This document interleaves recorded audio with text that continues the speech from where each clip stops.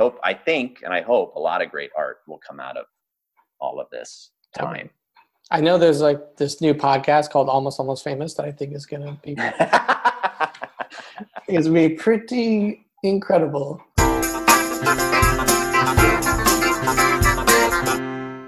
Welcome and thank you for listening to Almost Famous, the podcast where actors, writers, comedians talk about the ups and downs, ebbs and flows of working towards making it in this crazy biz and how they're almost famous. I'm your host, Daniel Acker, and today's guest is a dear friend and super talented man who has starred in such shows as The Comeback, Clipped, and Man with a Plan. Ladies and gents, Matt Cook. Hey, dude. It's great to see you. This is a person for people who don't know, and you should know this man. He is just a bright light of smiles and laughs and humor, and he will also, prank the shit out of you or rib you or pinch you. He's all about the getting your goat in the best and most loving way. Yeah, that's very sweet of you. Thank you. It's very true. I guess the reason behind this podcast was very tongue-in-cheek on the idea of almost famous, and in no way is it a slight to anyone's actual fame or where they're at in their career, but I feel like, and you can probably attest to this, all our friends and everyone trying to make it, no one feels like they've hit really any milestones, even when they have, or it's like always a comparative business where I think a lot of people are grateful where they are and where they've, how they've progressed, but there's always that like next thing. Do you feel that even as someone who has been on shows and seasons of shows that you're still like, what's next? Where are we going? Yeah. Years ago, I had the realization that it's all just a game of Frogger, and you have to navigate this treacherous path of objects moving at incredibly quick speeds, and maybe you land on something and you survive that jump. But even then, that thing is going to go away. Sometimes they go for a little bit longer. Sometimes you got to get off that thing right away. But that's it. It's just, you're in motion, you're scrambling, you're hopping from one life raft to the next. And it's a strange mentality to be in, because then when you get there, you're so grateful, but you're like, oh, this is a shelf life and it's running out fast. So I gotta be ready to move. I gotta make sure that I'm putting down enough of a game plan to make it through this. I like that metaphor of Frogger, because sometimes in that game you do have to go backwards. Yeah. You have to jump back a little bit to avoid the cars. And sometimes It's a lot of horizontal moves. You're not really making progress, but you just have to keep moving. Also, What's great about that is it's always a forward progression in the end, but I guess to this day, don't know what the end goal of Frogger is. Right. That's tragic. Yeah, that's it. Then that actually just sells my point even more. It's like, oh, I'm just sweating and cursing and a nervous wreck for some reason. With getting into this business and this career, did you have thoughts, or are you still in the mindset of is a goal fame and I guess in a way riches that come from that, or is that not part of your success definition? I don't think this is a very new take on it, but fame, especially with actors, I think has changed so much over the last couple decades. But the big movie stars of old, that doesn't really exist anymore.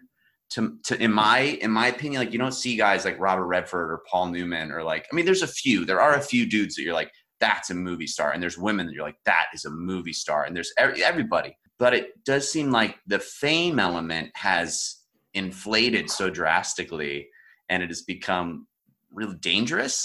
Mm-hmm. So it's not something that I'm after, but I would like to be able to make a lot of things that I'm proud of. But I look at someone like Sam Rockwell, who is one of my favorites, who just takes it so easy. You don't see him popping up in tabloids or clubs or whatever. And he is an actor who works all the time, does huge projects, does small projects, does things that he really cares about. And that's sort of the sweet spot, I think.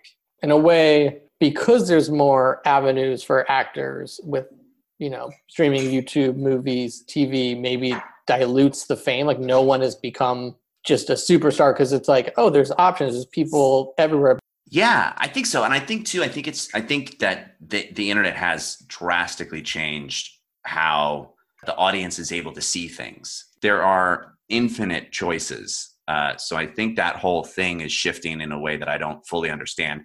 But that's the whole industry. I mean, it's why I feel like the shift has gone from fame to almost fans. Someone can be a rabid fan of someone who's not famous, but it's like they can have a fan base that is diehard for them. Right. And those people have far more fans that are going, I love them, than some of the big movie stars like, yeah, I like his stuff. Mm-hmm.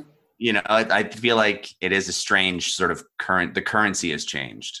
As someone who has been on shows and has been on seasons of shows, do you feel there's times or moments when you kind of were like, you felt like you made it in a way? Like you were like, I put in this work and time, I've made it as an actor, or are you always like, I'm never quite there? I don't think there's a moment where I would say that I've made it, but there are a lot of moments that I feel very proud of. And I call them my shelf moments. And I take that little moment and I put it up on my shelf. And then it's there for the rest of my life. And I've been very fortunate to have a good number of shelf moments that I'm very proud of and happy with. And it's cool to look back on that and go, oh, that was a hell of a thing. It's like your trophy mantle. Yeah. It's like your mental trophy case where Yes. you can just be like, My mental mantle. you might not ever be able to picture a moment when you're like, I've made it. It's more a collection of moments of pride. Yeah, I think that's more based on just my experiences so far, which is like everything goes away and you have to keep moving, and every new stage introduces new challenges. And just like in video games, every time you level up, so do the bad guys, so do the boss fights. Everything else gets more powerful with you. So I'm coming to the slow realization that it's all just always going to be in motion. And I just have to make the most out of whatever point I'm at. That being said, the day I get to fly an A-Wing will be a very good day. That'll be center shelf of the mental mantle. Especially when it's the actual literal Star Wars and we're all actually pilots. Yes, in the Space Force. We're not talking about a film or anything like that. No. You mean like legit, like they build the A-Wing and you were in it. Yeah. Fantastic. Yeah, I feel like there's definitely moments where you'll be like, oh, this is fantastic what I get to do. But I think there's some truth that it all goes away. Yeah. The key is to enjoy the good when you're in it and remember that the bad also goes away. Yeah. And I think I just did I did another podcast. I'm sorry. I don't know if I'm allowed to say that on this podcast, but I did another I'll bleep it out. podcast and please. And they asked me, they're like, do you have any advice for people getting into business? And it took me a minute and then this is exactly what we're talking about now, is the peaks and valleys are drastic, like real high highs, real low lows, but they are far and few between. So my advice is always, you got to be happy in the middle. Yeah. Because even if you make something of your own, you know, and you're so proud of it, you can launch it into the world and nobody could give a shit. And so it would be an incredible journey to make that thing, and then an incredible defeat if it doesn't go the way you want it. So it's like, okay, you got to kind of temper your expectations on every side of it. Yeah. You're literally predicting just the future of this podcast. No, I mean, but it's very true that the highs are high, the lows are super low, but no one ever talks about how long of the stretches are where it's nothing. You're living. You're just, everything's more or less hopefully fine. And you can either be upset that you're not in the high moments, or you can be grateful that you survived all those low moments and that you're stronger for it. And that you I think the gift over time of the people who truly stay with this and this form of madness that is a career is realizing that oh wow, if I can survive these low moments, eventually high moments happen. It's just getting over this and being great. And then you don't need it. And if you don't need it, then you can become very dangerous. Then you can do whatever is needed. Then you can be flexible and free. And you don't go into a room and you're like, please. It's not, that's a bad energy. So it's the more you take care of yourself, the more you're able to give of yourself. So that's where the real balance, the balancing act, I think is. Yeah. At what point did you feel like you kind of hit your stride with that? Where you were like, oh wow, I'm going in much calmer. I'm not feeling this like neurotic nervous energy to book or make things. It's just like, great. If they like me, they like me.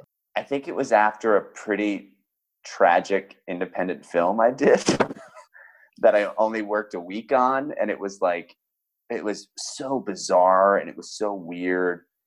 And it was just a disaster on every level. And I ended up being recast a few times during the week. And like the whole time I was there, they're like, but you're going to do this for now, but we're looking for a name. It was a bad experience. And then I went and did an audition for a pilot that I was excited about. That was a funny concept and the character was funny. And I was like, I feel good about this. But it had been a really long time since I'd gone in on an audition.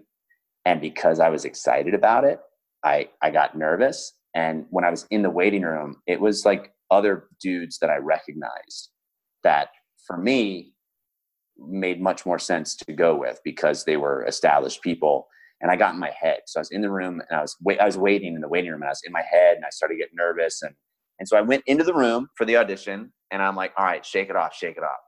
And I shake it off and I plant my feet and I go to slate. I go to give my name. And then all of my adrenaline hit the top of my head, just went like through my body and hit the inside of my skull. And I was like, oh, and I could feel it. And then it's never happened before or since. My butt cheeks started to pull into the hole. They just started to go like whoop, whoop, whoop, whoop, whoop, whoop, whoop, whoop, whoop, whoop, like that noise. And it felt so insane because I was so out of whack. I was so emotionally all over the place and my adrenaline kicked in and my body had no idea how to handle it. And I just did the audition, not knowing whether or not they could see my butt imploding. And then I went home and I was like, that was a terrible way to do anything. And I don't want to let myself get to that point anymore. So from after that point, and this was years ago, I just started to be like, I'm going to go do whatever the role is, how I think it should be done. And if I give them my right answer, whatever, there's no such thing. But if I go, this is my take, if they go for that, then when it comes time to work, then we're in agreement. We've already agreed. We already know that this is the thing we're going on. So it was after, a decade of bad auditions that I was like, I'm over it. And then I started to have fun. And it was that thing where I'm like, I'm taking care of myself outside of that room so I can enjoy being inside that room. I think there's so much truth to that it takes time, it takes consistency of doing them for it to fully click that like the added pressure you put on yourself to get anything will never get you the thing. Right. And it's one thing that took me a while to realize, like, I was always someone who's like, well, if you really want something, that's got to count for something. And people hate that. Yeah. They just want to see someone who is grateful. They're happy to be there. They're not rude, but like, they're like, look, if it's me, we'll be great. But if not, I'm not going to blow my brains out. You don't have to worry about me. I'm a functioning, normal human being. Yeah. And I'm here to help. And all those people that are in the room, all the casting directors, all they want to do is get it right. It's their job to get it right. So it's your job as an actor to go in and say, I'm the right choice if this is the choice that you're looking for. And if not, happy trails. I'll see you at the next one. This is so great. It doesn't matter what you want. It doesn't matter what you think you deserve. It just it matters on some other level that you have no control over. So you better be good to yourself. And it's almost like you just control the things you can, which is your time in the room. Do you have any times that you felt like, I guess, either ill-prepared or out of sorts when you're actually on set and you're shooting? The one thing that really sticks out in my head is when I was doing Clipped, we were also into heavy production of Crit Juice. Mm-hmm. And we did one night where we went way too late. So to fill people in, Clip was a show that aired on TBS, and Crit Juice is a podcast that Matt and I were both on where we played Dungeons and Dragons and we drank a lot. So by saying it went late, it also probably was a night of some serious drinking. Yes. And we played so long that I was sober enough to drive, which is crazy because that's not something I did after Crit Juice games ever. Because I was never in that state. But I was like, I got to work in the morning, and it was like producer or network run through the next morning. You know, it was like a bigger day, and so we finished playing, I think at 4 a.m, and I was like, you know what I'm going to do? I got to change of clothes in my car because I didn't know if I was going to stay over whoever's place we were playing at. I was like, I'm going to go to WB. I'm going to get on the lot, and I'm just going to sleep in my dressing room because it's way closer than my apartment is. So I'll just do that. And so I drove, got to WB at 4:30 in, got my security card out. They let me on the lot, and I was like, this is weird. It was empty. And then I parked in my parking space, and I was like, I'm going to go up in my dressing room and just like pass out on the couch and wake up, take a shower here, do all this stuff. I get up to the thing, and the hallway's locked.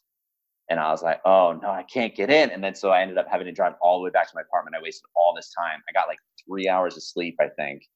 And then I had to go to work. And I was like, this was a bad thing that I've done. And it still went fine. Like nobody knew. It was just myself being like, that was not a proper allocation of energy and time. But I'm sure in the D&D game we were playing, you probably rolled pretty well. So it was worthwhile that My team, your imagination to fight some like orcs or something. Yeah. And put your like professional paid acting gig, the thing you work so hard to, slightly at risk. I think that was fair. Yeah, real smart. I'm real proud of that one. As someone who's actually been on stage and done improv with Matt, it's extremely fun, and he's very talented, and he's very quick on his feet. So I would say that probably helps in multicams or in sitcoms where the scripts are changing, that you are able to kind of adjust, duck and move, if you will. Yeah. I mean, that's all training that I got. That I those are the only muscles I have, are those improv and sketch muscles. They're the only things that I'm in shape with. When did you first kind of, I guess, start doing your reps of those muscles? Was it high school, college, earlier? Like when were you kind of like, oh, I'm good at making ups. I'm good at improv. Yeah. High school was the first like actual like beginning of class and studying those things. But when I was really little, I wanted to be an animator up until the point where I was like 12. And then maybe even a little actually past that, maybe till I was like 14. I really wanted to be an animator. I was looking really heavily into Disney's animation programs and scholarships and all sorts of stuff. And then I just started to lose patience in how long it took to make something. And I was like, oh, it's more fun if I make instead of drawing the silly faces, I'll make the silly faces. And my family are all very talented storytellers. So you were always sort of on your toes and ready to get a quip in. And then in high school, I started taking improv, and that was the start of it. It was blast.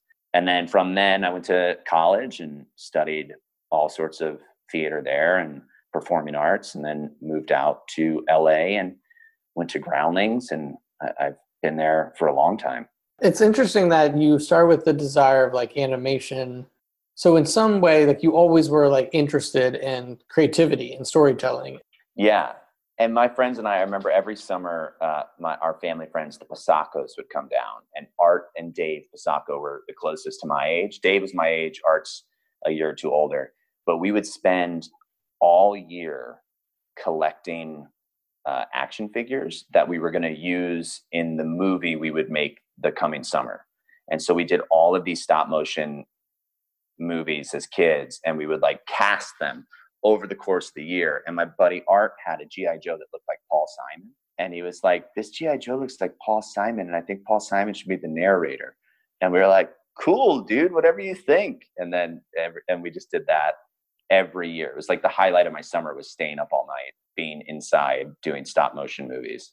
That takes me back, because in middle school, me and my buddy, we did so many stop motion movies, just the one click record 1 second at a time. And there's something like very satisfying, even if the movement is a little off. It's like, it truly is like, still will make me laugh anytime I think about like the action figures walking. Yes.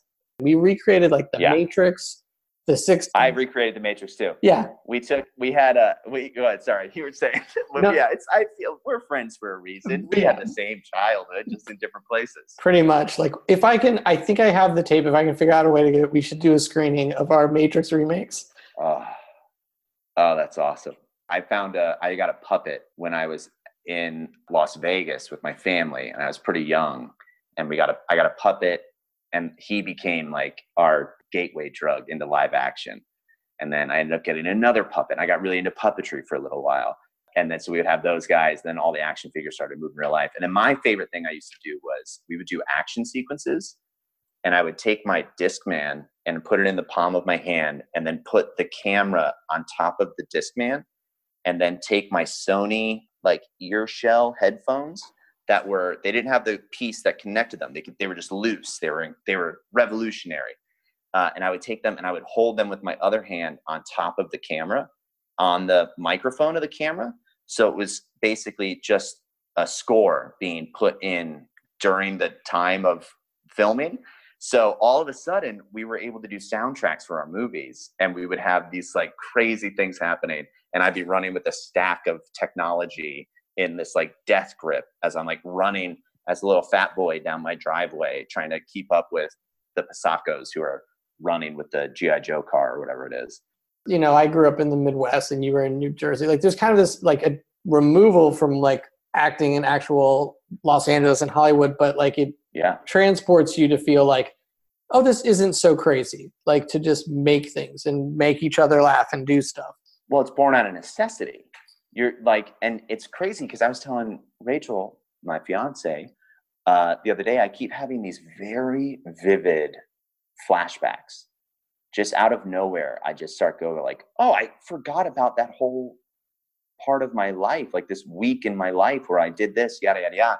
And it's all from like years and years ago. And I started to realize it's because I'm bored. Like I haven't known boredom since I was a kid. Since I'm not allowed to go the places I want to go. I can't do the things I want to do. I am stuck at home like I used to be on the Jersey Shore, and it's reactivating a lot of old memories, which has actually been really cool. When you're bored as a kid, what you come up with is so creative and so much fun. And like, especially if you're with your friends, you're just like, well, we got to solve this boredom, but we have no money and we have no means to get anywhere. We'll film stuff. We'll write stuff. There was like such a freedom of childhood. I just saw a post on, I wanted to load it up because I couldn't remember the exact wording, but the quote is, without great solitude, no serious work is possible. And that I loved that. And it also kind of terrified me because I was like, I guess I have to go live in a cabin for a month so I can make my great sketch. But it reminded me so much of this current thing of like, I hope a lot of great art will come out of all of this time. I know there's like this new podcast called Almost Famous that I think is going to be pretty incredible. I would say, like, Matt, we've known each other for maybe over a decade now.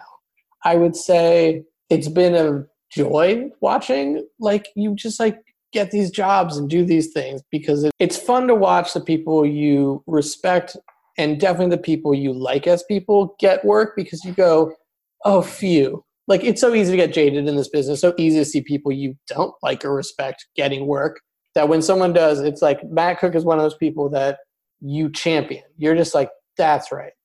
Get this stuff. So I'm throwing that out there to you. Just been insanely proud. Thank you. That's awesome of you to say, and I really appreciate it. It's all true. It's been really fun, man, and I'm trying to make the most of it. All boats rise in high tide. It's all about, I don't know, just helping each other out and being excited and working with the people that turn you on, that get you excited, that ignite your soul. I think that is a primary reason why we've been friends for as long as we have been, because there is a joy that comes out of when our minds meet. Yeah. And that's a fun feeling. Now it's we have this connection, but it's the time in the show when I invite the special guest, the famed insult comic Ras Clifford. Oh, good. Get it nice and sweet. Yeah, and then butter you up. And now this guy, Ras Clifford, he's going to show up And he likes to just come on and take the guests down just a slight peg before they get, Good. too big for their britches. So come on out, Raz. Okay, hello, folks. It's Raz Clifford. Oh, looks like we're talking to Matt Cook.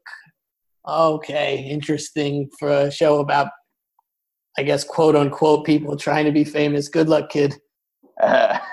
For those of you that don't know this guy, well, you're lucky. For the rest of us, Matt Cook looks like a Christmas claymation mailman.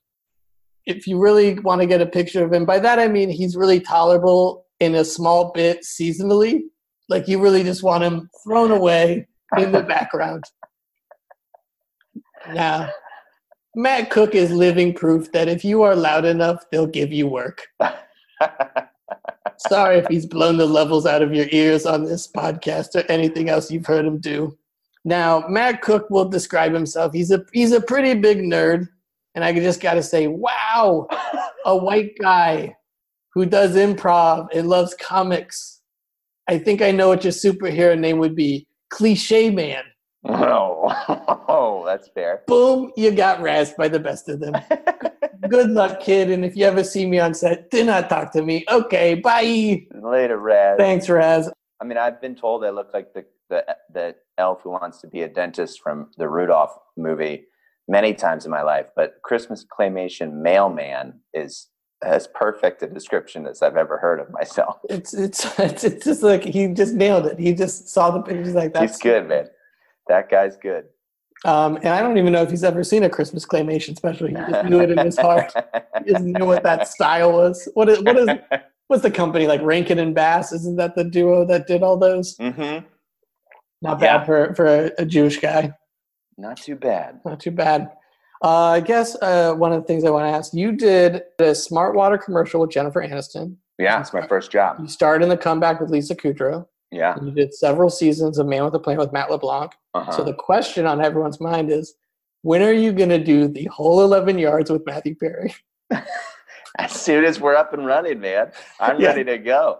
You're going through the whole Friends cast. If you can just get a career where you do something with Courtney Cox, Matthew Perry, and David Schwimmer, I wonder how many actors would be able to be like, yeah, we got all the Friends. It's crazy. And so far, the three I have worked with have all been incredible. Jennifer Aniston was my first job. It was an internet-only Smart Water ad in maybe 2008. Like, it was a long time ago.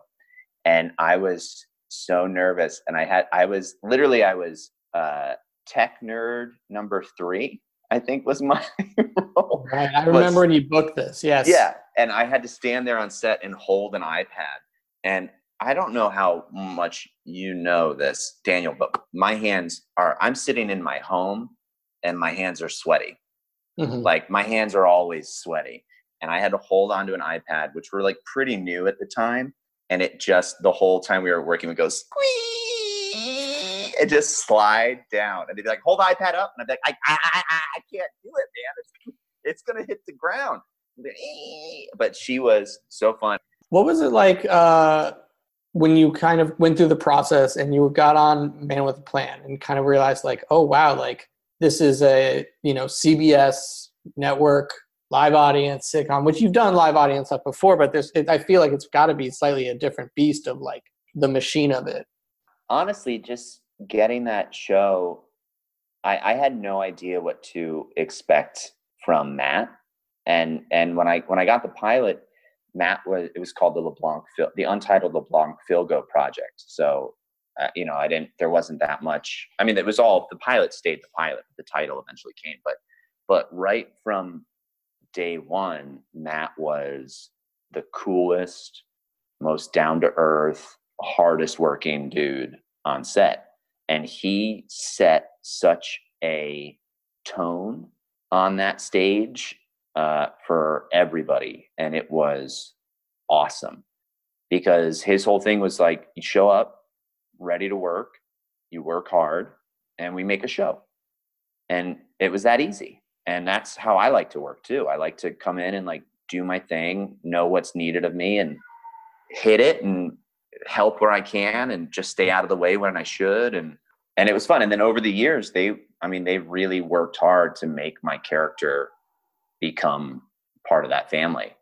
And that was wild to see the writers working that hard for me. It's a testament, though, to, I guess, your work ethic and your comedy, because clearly there was some chemistry there and some magic between you and the family to be like, oh, we need this guy around more. For whatever reason, it seemed to work, and yeah, I was very excited to be there. But I told, I think, all of the writers that I was from the first season on. I was like, I'm waiting to get the email that Lowell died off screen in a terrible bicycle accident, and that's how I wake up every morning. I wait for that email, and one of the writers who's become really good friends, she goes, "We would never send you that email. You would just be dead." And I was like, oh my God. It was awesome. I love that show. And that's awesome that you got so much, time to like just soak up whatever info or knowledge he was willing to share or part with. Yeah, man. And that was kind of every day that I was on that show, I was like, I'm going to learn as much as I can right now, because it is all people at the top of their game. Like actors, and then our whole crew, all of our crews, the camera guys, the sound guys, everybody, the editors, the writers, they were all like top tier people. And I got to be there with kind of a lower level of responsibility. And I would have shows, some shows were lighter than others, and I had some massive shows, but I always was focused on learning as much as I could from everybody. And Matt was always great, because he was always like, come here, you want to do this? This helps if you go this way. This is why. And he would just tell you anything that he had on him. He's like, anything he could do to help, he would help. Amazing. Now with this business, have you thought about when you get to be a guest on a late night show, like that moment of like, have you ever like fantasized or thought of like what that moment would be like? Well, I'm doing this podcast just to get ready for that. I'm just burning this off so I can get some experience and, try to level up that skill before it really counts. That's fair. I'm like Colbert Light over here. I'm like a diet Conan. Yeah, I think about it, and I try to keep a story in my pocket so I have something worthwhile, but I don't know what it would be. So many of my stories are gross. Well, this is why you tell it on this podcast. I would say, well, because you brought up Conan, this was something I was thinking of. Years ago, I tested for SNL, and that was one of the shelf moments. That was the thing where like, when I walked out of the tunnel, and it was that stage that I grew up watching, and that was very special. And one of the things, because you also do like 6 characters, you do like 3 characters, 3 impressions, or whatever the equation is. But one of the impersonations I did was Conan O'Brien. And I did, this is every Conan O'Brien monologue ever. And then I just did all of Conan's like, hello everybody, just a whole thing. And I didn't get SNL. I don't know if I ever told you that. No, you played it pretty close to the chest. But you were with me when I was on hold for SNL. This is a better story. I was on hold for SNL. It was like, I think I auditioned in May, and I think you and I were walking around town in August. And I was a dog walker for many years. And one afternoon, Daniel met up with me to go walk dogs and just talk about stuff that maybe we wanted to write, or like just to hang out and pitch ideas and stuff. So we're walking in West Hollywood down a side street, and I see this guy turn the corner, and I go to Daniel like, it's Dave Grohl, because he's like this like rock and roll looking guy. Daniel goes, wait, is it? And then I look again, and I was like, oh, it is. And Dave Grohl is like my favorite dude in the whole world.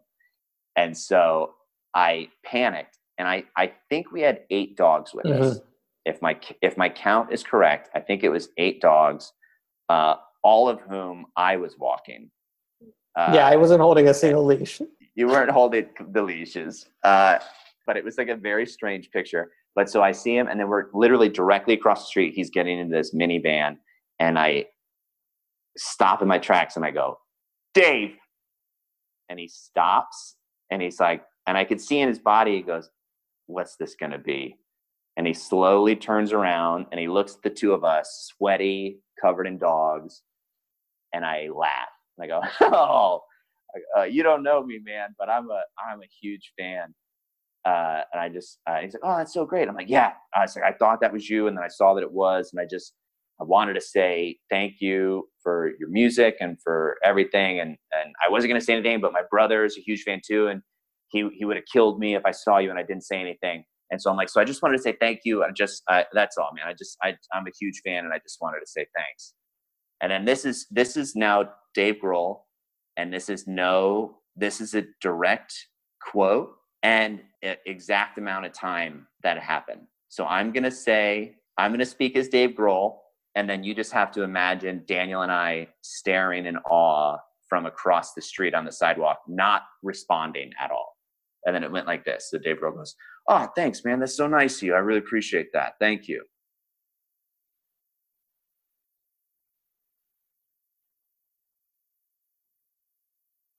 So are you a dog walker?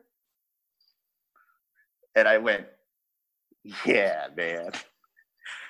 And he went, well, it looks like you're doing all right for yourself. And I went, I'm getting by. And he went, all right, well, thanks again. I'll see you later. I was like, I'll see you later, Dave Grohl. And then he got this hand and he went away. And I turned to Daniel. I go, oh, and Daniel goes, he's like your favorite, right? And I went, yeah, he's my favorite. But I'll never. And in my head, I was like, I should tell him I'm an actor and I'm on hold for SNL, and I'm not a monster. I'm a human being. You know, and the internal dialogue was crazy. Yeah, it was so great to be there for that moment, because truly, Dave Grohl is like a top like celeb for you. That we spotted him, you said hi. I still love the fact that he might one day just like be watching TV, see you, and go, the dog walker's done all right. That's a great story. I think Conan would love it. He might also like you doing the impression. Well, I'll go, the short version of the Conan story is I did the impression and then I was on hold and I ended up meeting Conan like 3 months after I did my audition, and I went pale because I was like, my stomach dropped because I was like, he wrote on SNL, like, I'm sure someone sent him the tape of this asshole doing every Conan O'Brien monologue ever. And then, so I just had to I stood there and I talked to him and he was as nice as could be. And the whole time I was just sweating bullets. Like, he hates me and he's going to pull me aside and very quietly say, I know it was you. Then he saw you went pale and he's like, oh, he's trying to do that impression of me again. Well, Matt, it's been great having you as a guest on my podcast of Almost Famous. Thanks for having me. Yes, this has been so nice. Again, everyone, thanks for listening. I've been your host, Daniel Acker, and this has been Almost Famous.